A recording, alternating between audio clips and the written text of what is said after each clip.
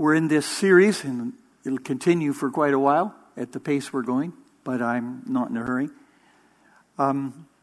We're asking the question from the book of James, how then shall we live? That was a question that comes up for the Christians living in the first century who were living in distressed times, wondering how do you live when you're under pressure, when you're being persecuted, when your family is having all kinds of difficulties. How do we live? What are we supposed to do? And this morning we are going to talk about, in particular, what it means to be religious. We talk about religion and people who are religious. And I would like to say this from the very start, that our faith is really not just a religion. It is a personal relationship with Jesus Christ. And yet, James will speak of our faith as being part of religion. And that is what we're going to look at this morning. Let me ask some questions. What do runaway horses, mirrors, double-mindedness, wind-driven waves, and dirty laundry have to do with being religious? And the answer to that is very simple. Nothing. James has argued that there are some who think they are religious, but he is going to say their religion is worthless. He has unveiled for us this brand of religion, this foolery, where they claimed that they sin because God has tempted them to sin. Others quickly would glance into the Word of God and then walk away, forgetting their desperate need for Christ. In other words, James accused the self-righteous religious man of being a spiritual phony, sham, charlatan, and hypocrite. Wow. Those are straightforward thoughts, and they don't come just from me.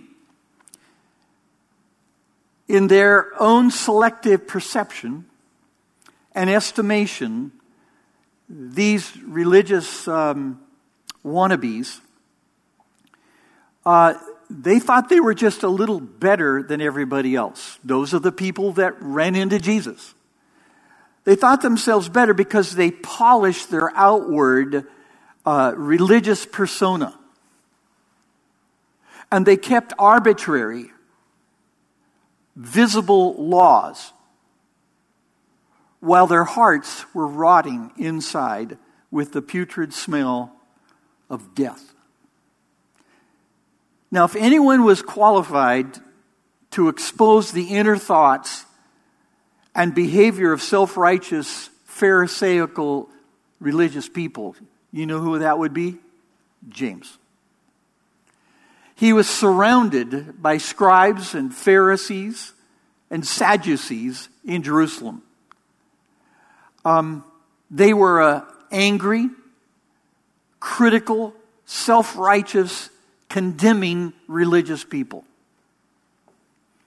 His brother, that is James's brother, Jesus, spoke very directly to them as well. Once he called these spiritual phonies whited sepulchres. In other words, they were painted on the outside as looking very religious. But inside, Jesus said, there's death. Death in the sepulcher. So James wrote this epistle to warn Jewish Christians not to be persuaded by these religious people with critical attitudes. And the same danger exists today. There are those who are impressed with themselves, their Bible knowledge, their stature in the community, even in the church, their pious rhetoric, their tireless service, their regular attendance at big events, Bible studies, worship services, while in reality, they're dying on the inside. Jesus definitely had their number. He certainly knew what was going on inside these people.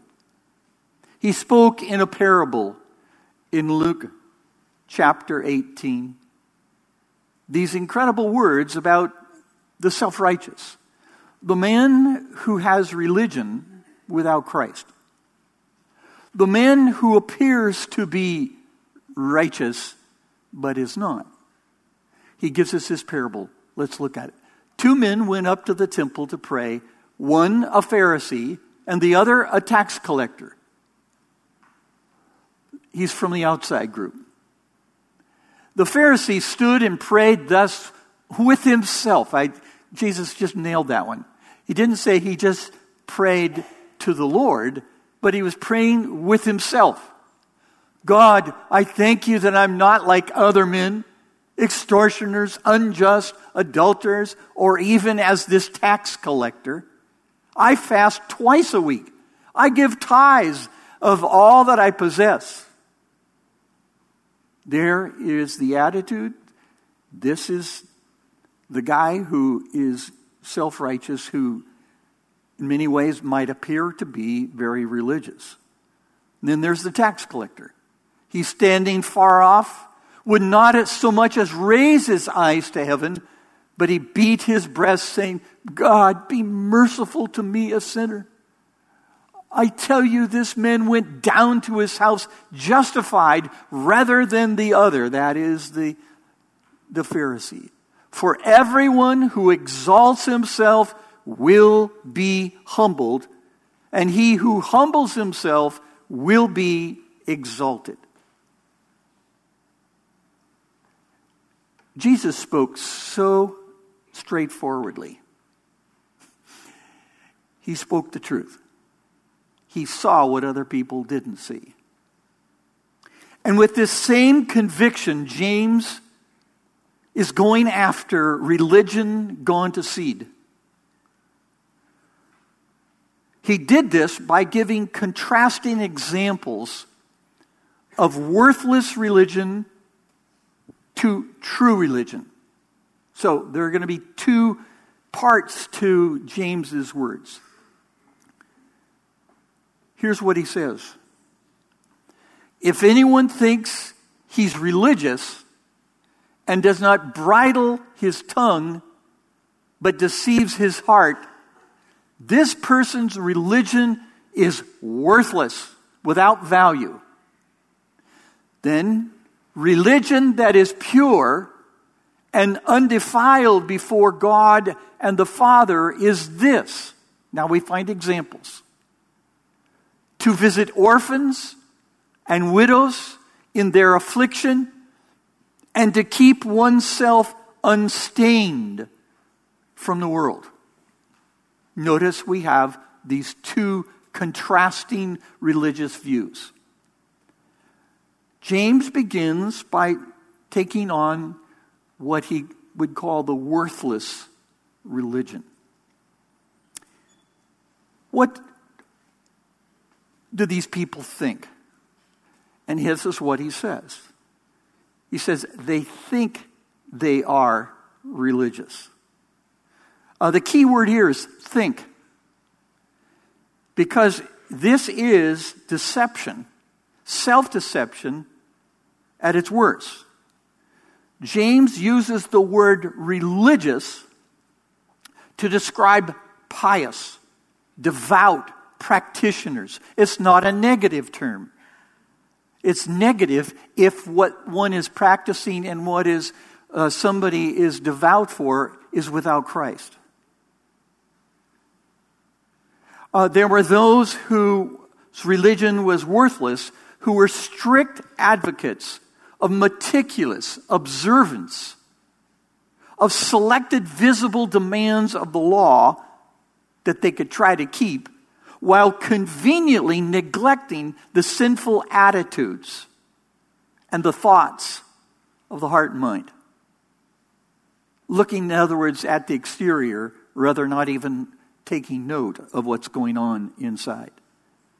This kind of religion Jesus warned about in Matthew 6:1. Beware of practicing, living, grandstanding your righteousness before other people in order to be seen by them, for then you will have no reward in heaven from your Father. Wow. If it isn't conformity to select rules and regulations of the law, then what is it God wants of us? What does He require? Well, Micah 6:8 answers that question very clearly. The prophet says, He has told you, O man, what is good, and what does the Lord require of you? But to do justice, and to love kindness, and to walk humbly with your God. That's what He requires. Rather than burnt offerings and mild or mindless religious rituals, the Lord desires us to show mercy, justice towards others, as well as have an intimate relationship with Him. In other words, where there is true faith, there can be and should be no reliance upon any of our works or rituals of men to find acceptance with God. Only Christ imputed or His righteousness granted, declared to us, can justify repentant sinners in God's sight. No matter how good you look, no matter how many good things you've done throughout your life, it doesn't add up. There's only one thing that counts for God in acceptance, and that is Christ's righteousness that's given to us. These people that James is referring to, I could use maybe another term, being just religious, I would call them grace robbers, glory killers.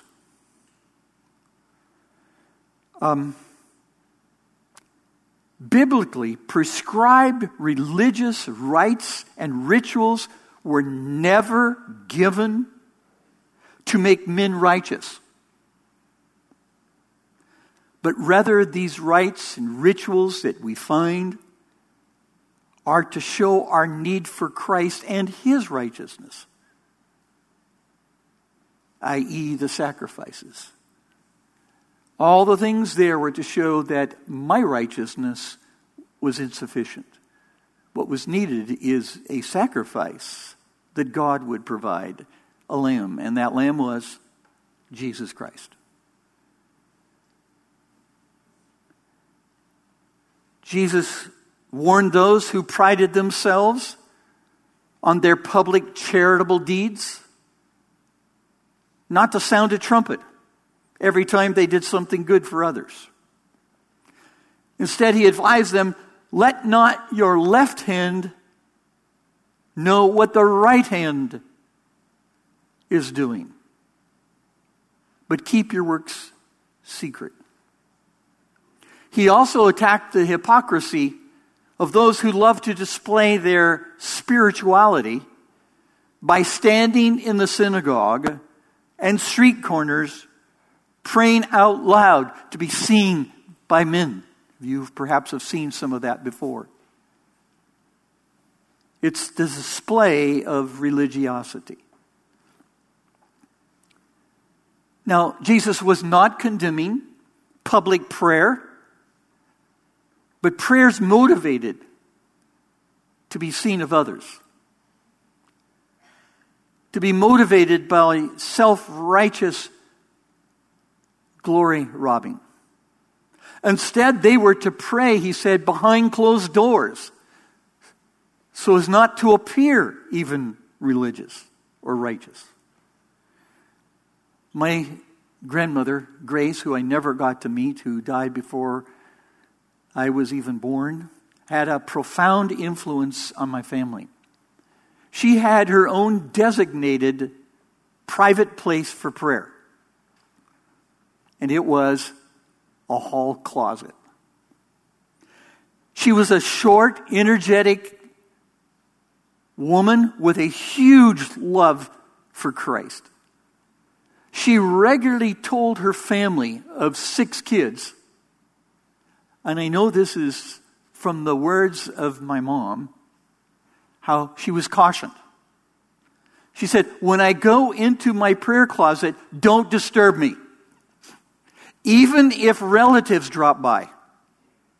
Just tell them when I'm through praying, they're welcome to join us when we go to church. This woman prayed not only for her 6 kids and all that they were going through, but she was praying for future grandkids, of which none of us obviously had been born.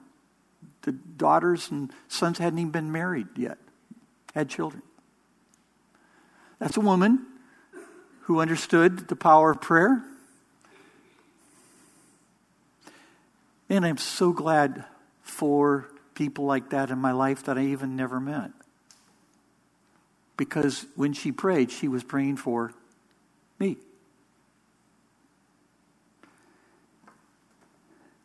James next claimed that strict observance to religious rules and rituals are useless if their tongues are wagging like serpents ready to strike their next victim.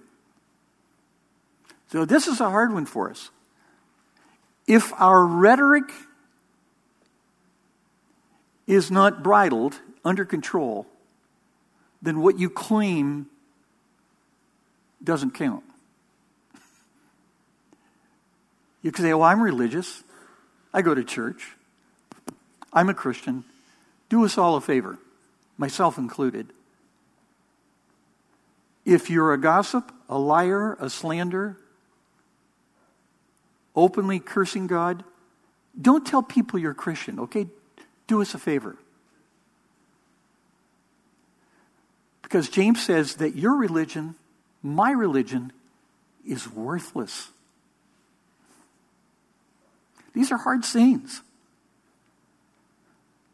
So one glaring characteristic of worthless religion is someone who doesn't even bridle their tongue.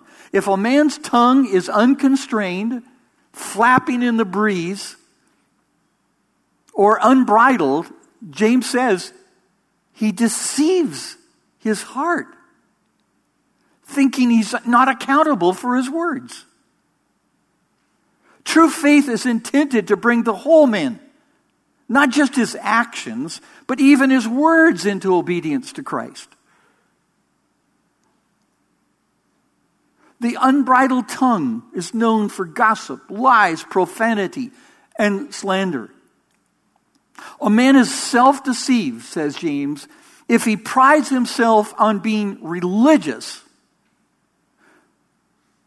but curses, mocks, gossips, and backbites 1 minute, and then enters worship thinking that his praise is acceptable to God. I don't say these words out of my own background or my own thoughts, but Jesus. Jesus in Matthew 12. Listen to him.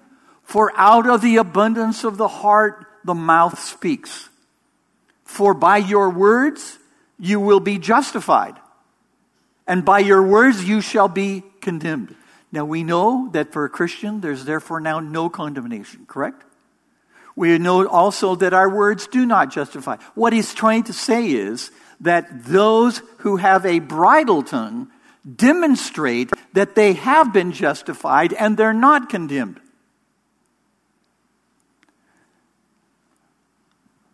But the unbridled tongue demonstrates that they haven't been justified and are condemned. An unharnessed tongue is characteristics of such things as bucking broncos, who raise up in defiance against anyone who seeks to tame them. Their voice is like that of a donkey, like that of a horse. I'm a SoCal guy, born here in Orange County, so I don't come from a huge how would I say, background of horses and cattle and the ranch kind of thing. There was Rancho Santa Margarita, things like that.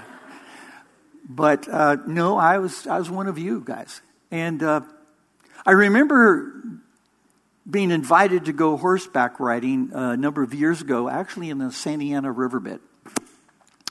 And a family friend took me to an old riding stable. And he saddled me up on a dirty old white horse who had a notorious reputation for being ornery and stubborn. To this day, I don't know if my friend did this on purpose. I think he did. I was told not to give him his head, but to pull back hard on the reins when I got halfway on the trail, because he might start to turn and run for the stable. The horse had that habit, wildly running back to the barn. They said his mouth was so calloused that he resisted any guidance from his riders. So they gave me that horse. And I should have gotten off or never gotten on as soon as I heard that. But I was put on that horse. And sure enough, once I got on the trail where the horse could begin to look back at the barn, we were off. He was stampeding as fast as he could. And the horse had his head down in utter defiance at my attempts to try to rein him back. And when I yanked back hard to stop him, guess what he did? You already know, don't you? He came to a stop, and then he raised up and tried to buck me off. Then he would kick back, he'd raise up. I was born in Orange County. We don't have things like that. I didn't know what to do with that. And then off he went again, as fast as he could. No matter what you did with the reins, it didn't affect him because he had a calloused mouth. Fortunately for me, a trail boss saw my predicament, and he started pounding the leather, and he came right alongside me, and he grabbed the harness there, the horse's bit, and we came to a screeching stop. And I got off as quickly as I could. And I walked all the way back. I didn't want to ride a horse. I didn't want anything more to do with a horse who had a calloused, unbridled tongue. And I must admit, I still feel the same way today about those who have callous mouths running wild. So what does an unbridled horse have to do with authentic Christianity? Nothing. The authentic Christian, however, is recognized by a bridled tongue. A bridled tongue is evidence of a bridled heart that's under the control of the Holy Spirit. Before the wise speak, as he's talked previously in this chapter, they are quick to listen but slow to speak. As they listen, they ask themselves these kinds of questions. Are my words true? Are they timely? Are they kind? Are they edifying? Are they glorifying Christ? And is it time to speak? Or should I just listen more? I could ask those questions more frequently. Slow listeners who are quick to speak usually are quick to anger. An unbridled tongue reveals an unbridled heart. I must confess that recently I have had a short fuse. Do you ever get to that place? And I hate it. I don't like it. I wish that I could just just say the best, say what's edifying, what's good. But I found myself with the anger coming up. So when I say these things, I'm not saying that this is a call to perfection. It's a call to obedience. So when you know that your tongue is unbridled, that's when you say, whoop. And don't excuse it away. I have to deal with that. See, the problem with the tongue is that it betrays what's in our heart. For the tongue reveals what I'm storing away in here. That's kind of sad to think that my heart would harbor those things. The Proverbs speak to this issue as well. They contrast the words of the wise with the words of the wicked, or the words of the righteous and the words of the unrighteous. In Proverbs 10, 20, verse 20 and 21, the tongue of the righteous is choice silver, refined, worthy. The heart of the wicked is of little worth, little value. The lips of the righteous, they feed many, but fools die for lack of sense. Boy, the Proverbs just have a way of, going right to the heart of the issue. Proverbs 15:28 also describes the unbridled heart this way. The heart of the righteous ponders how to answer, but the mouth of the wicked pours out evil things. So those who claim to be religious but have an unbridled tongue, they're deceiving their hearts, thinking they are religious. James has already given to us examples of self-deception in this chapter. His first example in verse 16 was that one who blamed God for his sin is self-deceived. The person is out of touch with his own sinful inclinations to blame God for my sin. We sin because we're sinners. James made it clear God can't personally be tempted to sin, nor will he ever tempt anyone to sin, because he is infinitely and immutably, unchangeably holy. Likewise, the one who hears God's word and rejects the truth and walks away from it is deceiving himself, thinking he doesn't need to see what the scriptures say about it. How painful it is this morning to talk about an unbridled tongue. If you were talking on a monitor here, and I say this would be feeling no guilt, or over here feeling very guilty. If we talk about an unbridled tongue, you know where the audience goes? Here. Because we know our inclination. And by the way, James is not going to just address it now. He's going to have even more to say in the book, because it's that dominant, that much a problem in the life even of a Christian.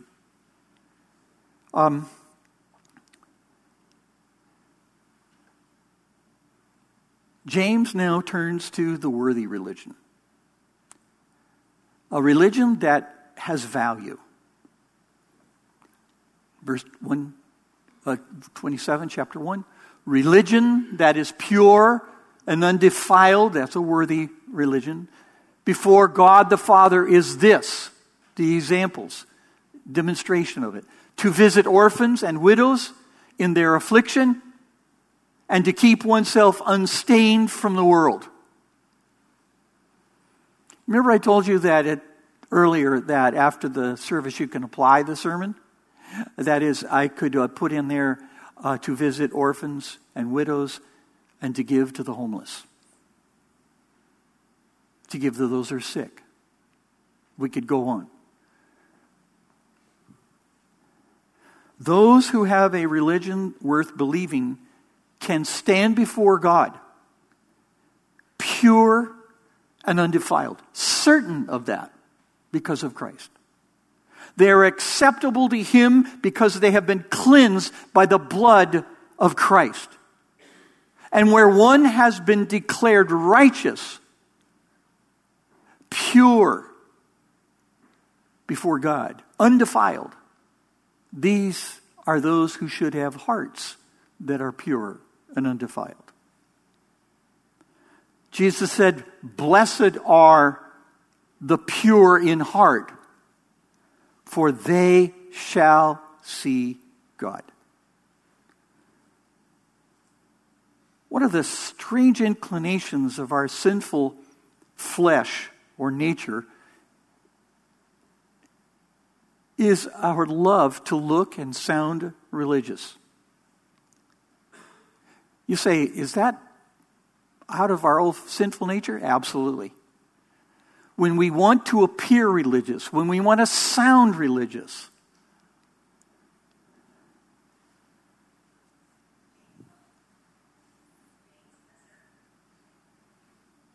the heart, therefore, is so self-deceived. Our hearts are deceived above all things, and they're desperately wicked.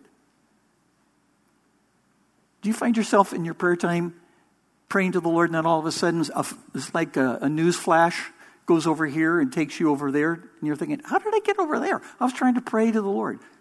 Then all of a sudden, there is a thing across the screen of your mind, and you're thinking about this. I hate that. I'm trying to say, Lord, I'm really trying to pray, but I'm all over. I got spiritual ADD. And I want to offer pure, undefiled worship to the Lord, but I'm battling my mind. I think that's common. Jesus clarified those who are spiritual counterfeits. He clarified the intent and the spirit of the Lord, of the law. Why did God give us the law? He said, love the Lord your God with all your heart, with all your soul, with all your might, and with all your strength. There you go. Where there is true religion, there should be an authentic love for God that will overflow in loving our neighbor as ourselves. The man who claims to love God but doesn't have love for others, James said, you're self-deceived. Christ's words echo in 1 John 2:15-17. Do not love the world or the things in the world. If anyone loves the world, the love of the Father is not in him.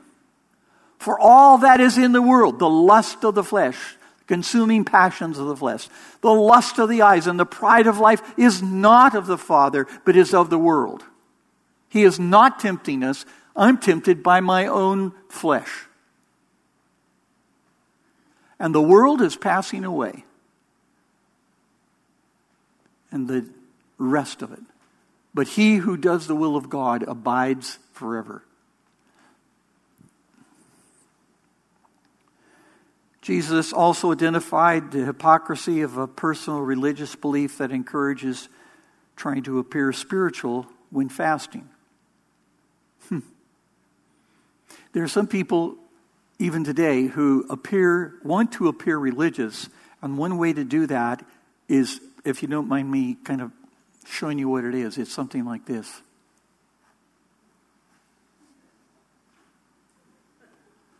Does that look very spiritual? And notice,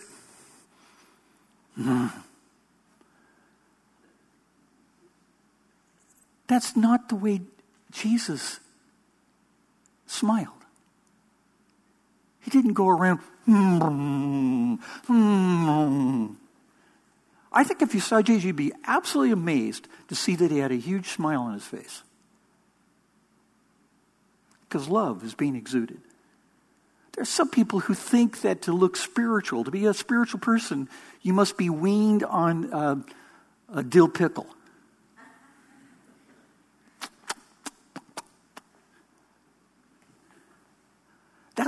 That's a part of the spiritual thing I just don't get. I'm sorry, I don't get it.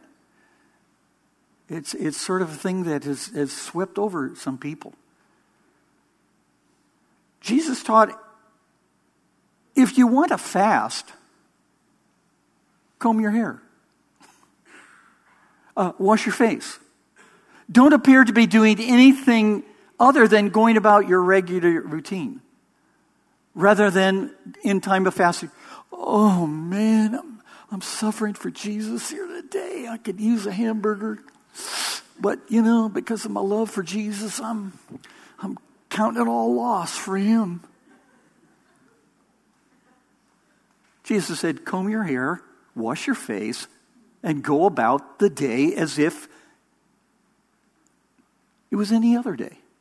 Because you see, false religion, worthless religion, tries to appear spiritual when in reality they're not.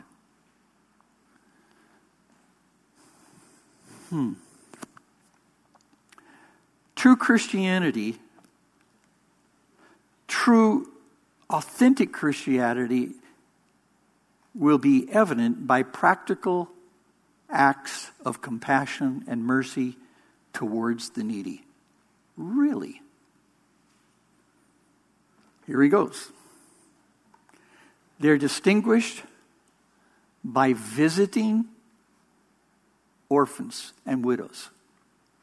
I found this very fascinating to once again visit this text.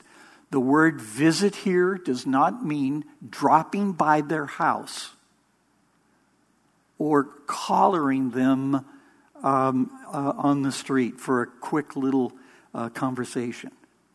But the word visit actually comes from a Greek word that may be familiar to us. You know what that word is? Episkopos. Presbytery. Overseers. Elders. That's fascinating. So visiting here is in the context of the oversight of orphans and widows. And I suggest by the elders of a church. This was the concern of the apostles after Pentecost. They appointed 7 godly men who, for right now, for our purposes, they were like deacons.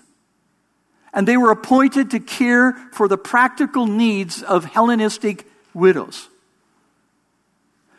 They needed help, and the apostles, because of their incredible schedule and commitments, were neglecting those women. At least they were accused of it. So they appointed deacons to, in particular, oversee the needs of widows under the authority of the apostles. Jesus said, when we demonstrate practical love for needy brothers and sisters, we're doing it as unto him. I want us to ponder that before we go too far with this and conclude here.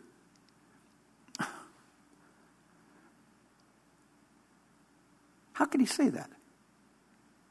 When you give a cup of cold water, you're giving it as unto me. The reason is because Jesus intimately was acquainted and identified with the poor. He was poor. He became poor so we could become rich. When we give food and clothing, let's say to the homeless, we are to give to them as if it was Jesus in need of these things. If we saw Jesus sleeping on a street, would we stop?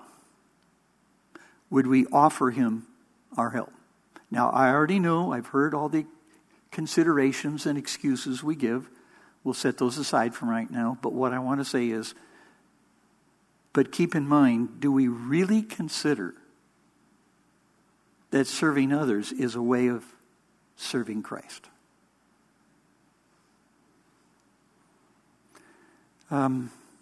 Psalm 68 talks about our Lord this way. He's the father of the fatherless and the protector of the widow, is God in his habitation.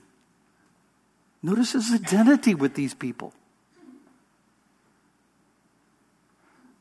Isaiah says, defend the fatherless, plead for the widow. There's justice for them. Hebrews 13:3. a New Testament passage. Remember those who are in prison, as though in prison with them, as if you could have been there. And those who are mistreated, since you are also in the body. Those brothers and sisters who have been mistreated, you are to help and care for them because it could have been you. And if they are believers, they're part of the body of Christ. We are to help one another. These exhortations are relevant and applicable to the church today. Beloved, if God so loved us, we also ought to love one another. No one has seen God at any time. If we love one another, God abides in us, and His love has been perfected in us. By this we know that we abide in Him, and He in us, because He's given us His Spirit. One of the most haunting verses in all the Bible that Jesus spoke are these. By this, all will know that you are my disciples if you have love for one another. And those who have an authentic faith will also have a deep desire to be unstained by the world. Notice our love reaches out to other people, but our love for Christ also causes us to investigate our lives to see whether they are pure and undefiled. That's what should distinguish us, is our love for one another and the purity of our life.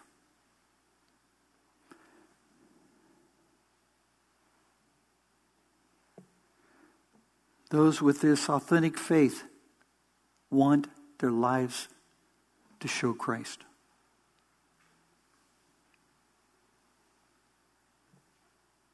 You say, well, how can they do that? How do I do that? I'm having a hard time praying. I'm having a hard time living the Christian life. I'm struggling. Here's David's recommendation. How can a young man, young woman, old guys, keep his way pure? By guarding it, your heart, your life, according to your word, God. I have stored up your word. Someone said, I have treasured up your word in my heart that I may not sin against you. The study of God's word, the hearing of God's word is just but the beginning. It's storing it, memorizing it, meditating upon it. That's why Bible studies and things like that are intended to make God's word practical and real. You can talk it through with each other. Help each other work through this. Authentic Christianity is not a runaway mouth, but a mouth that's bridled. Authentic Christianity is not to be confused with the world's values and standards, but rather by purity and an undefiled life. Our credibility in the community is our love for one another and our care for those in need, not the beauty of our buildings and not the multiplicity of our programs. That's what the watching world is looking. Is your message true?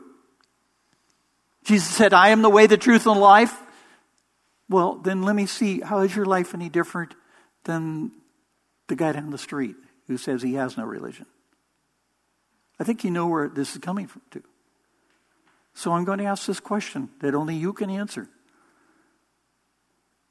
Is your religious life worthy or unworthy?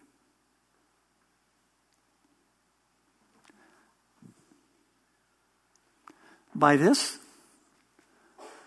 all will know that you are my disciples if you have love for one another.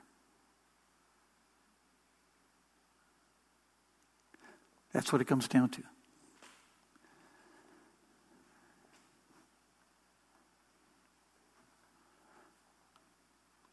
Let's pray. Thank you, Father, for your word. It is truly like a sword, a sharp two-edged sword. It pierces to the inner parts of our lives and exposes some of the terrible things that are characteristic of our fleshly nature. Father, we do not want to leave here this morning feeling the burden, the weight of guilt. That's not the purpose for your law. Your purpose is to remind us of our desperate need for Christ. Father, we want to leave this morning with joy and thanksgiving that there is no condemnation for those in Christ. That we shall be with you forever, that we are declared righteous through faith in Christ, not by any works of ourselves. So as your people are contemplating these things, if there is sin in our life, if our tongue has cut through other people, stabbed other people, we ask you to forgive us. We know we can be forgiven if we confess our sins. You can cleanse us from all unrighteousness. We constantly are in need of that.